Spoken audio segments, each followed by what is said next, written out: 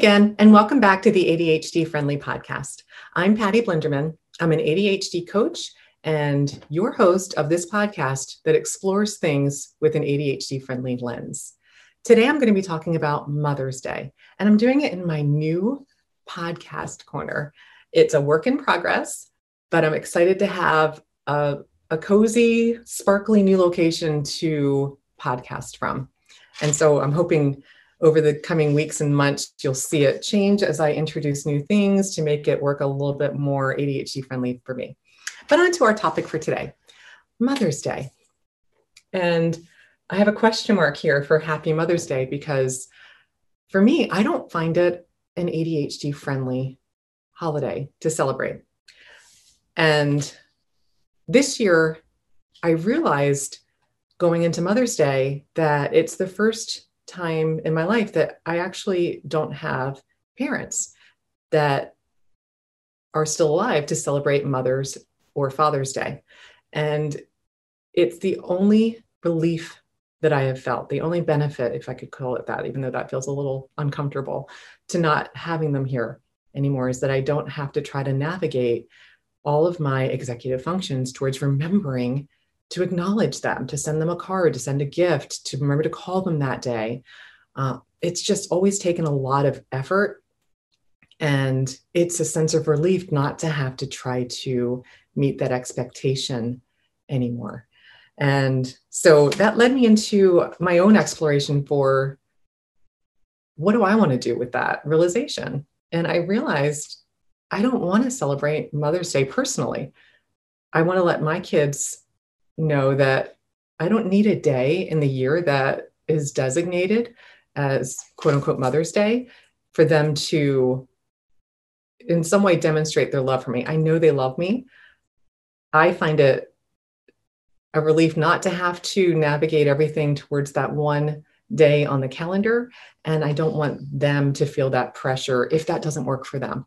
So I actually told them that this year, and also gave them permission if it does work for them, because sometimes having a specific day works better. That can be ADHD friendly if you're not trying to think of another time or, at some point in the year that you want to make sure that your mom or your dad, if it's Father's Day, or excuse me, the person who is really supporting your growth in your life, whoever that may be, if not having a specific day to do that would be more difficult. Maybe having a day would make it more ADHD friendly. For me, it wasn't. So I just told them to let it go. If it doesn't work for them, if it does, that's absolutely fine. But I ended up doing a dive to get the story behind where did Mother's Day come from. So I wanted to share the history that I found on history.com about Mother's Day. So it was a concept that was conceived by a woman named Anna Jarvis. And she saw Mother's Day as a day of personal celebration between mothers and their families. And she really saw it as just a day to come together and be together to celebrate the mother. But once it became a national holiday, which happened in 1914, due to a lot of her lobbying efforts, it wasn't long before florists and greeting card companies and chocolatiers and candy makers and other merchants capitalized on the popularity of celebrating mothers.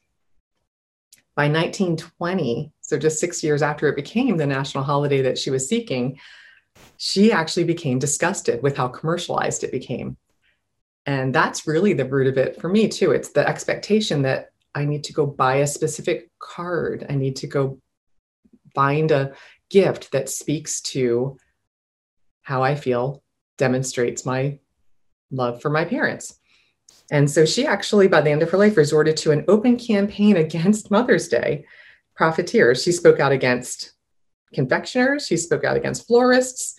And by the time of her death in 1948, she had disowned the holiday altogether and even actively lobbied the government to see it removed from the American calendar. Wow.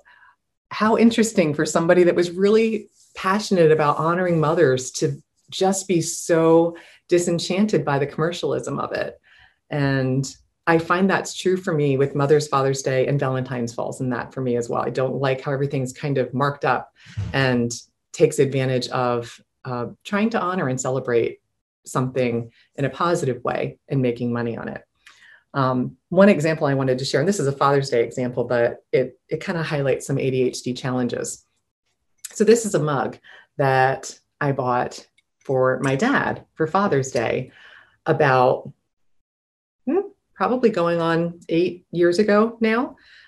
I have it because I never mailed it. I'm really, I'm very challenged by mailing things, and it was in a box. It was in my car in the trunk. I got it all, kind of done. And I drove around with it for almost a year before I finally took it out of my trunk and just decided to call my dad. I think it was the following Father's Day. And I said, you know what, Dad, I'm honoring you by drinking out of the coffee mug that I bought for you last Father's Day. And every time I drink out of the coffee mug, I think about him. So it served a way for me to connect to him and remember to call him and check in and see how he was doing whenever I would use it. But it was also a reminder of the expectations that with my brain wiring were really difficult for me to succeed with. And the relief that I have now that I don't have to do that.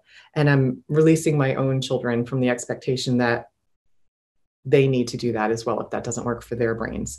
So I just wanted to share, as Mother's Day is coming up this weekend, some thoughts about how Mother's Day can be ADHD friendly if it again reminds you to celebrate your mom in a special way.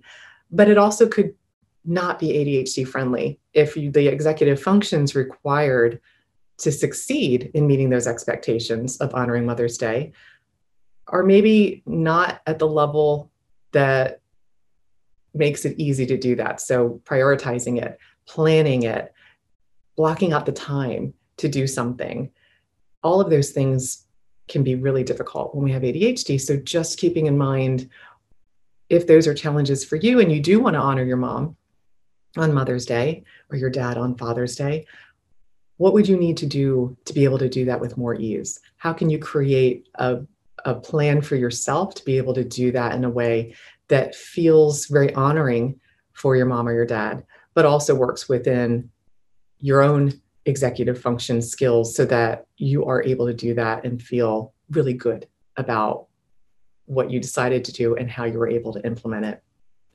That's all for this week's ADHD Friendly podcast. Again, I'm Patty Blinderman. I appreciate your coming and checking out my podcast. If you like it, I invite you to subscribe, follow me where you listen to your podcasts. And as always, have a wonderful ADHD friendly day. Tally ho.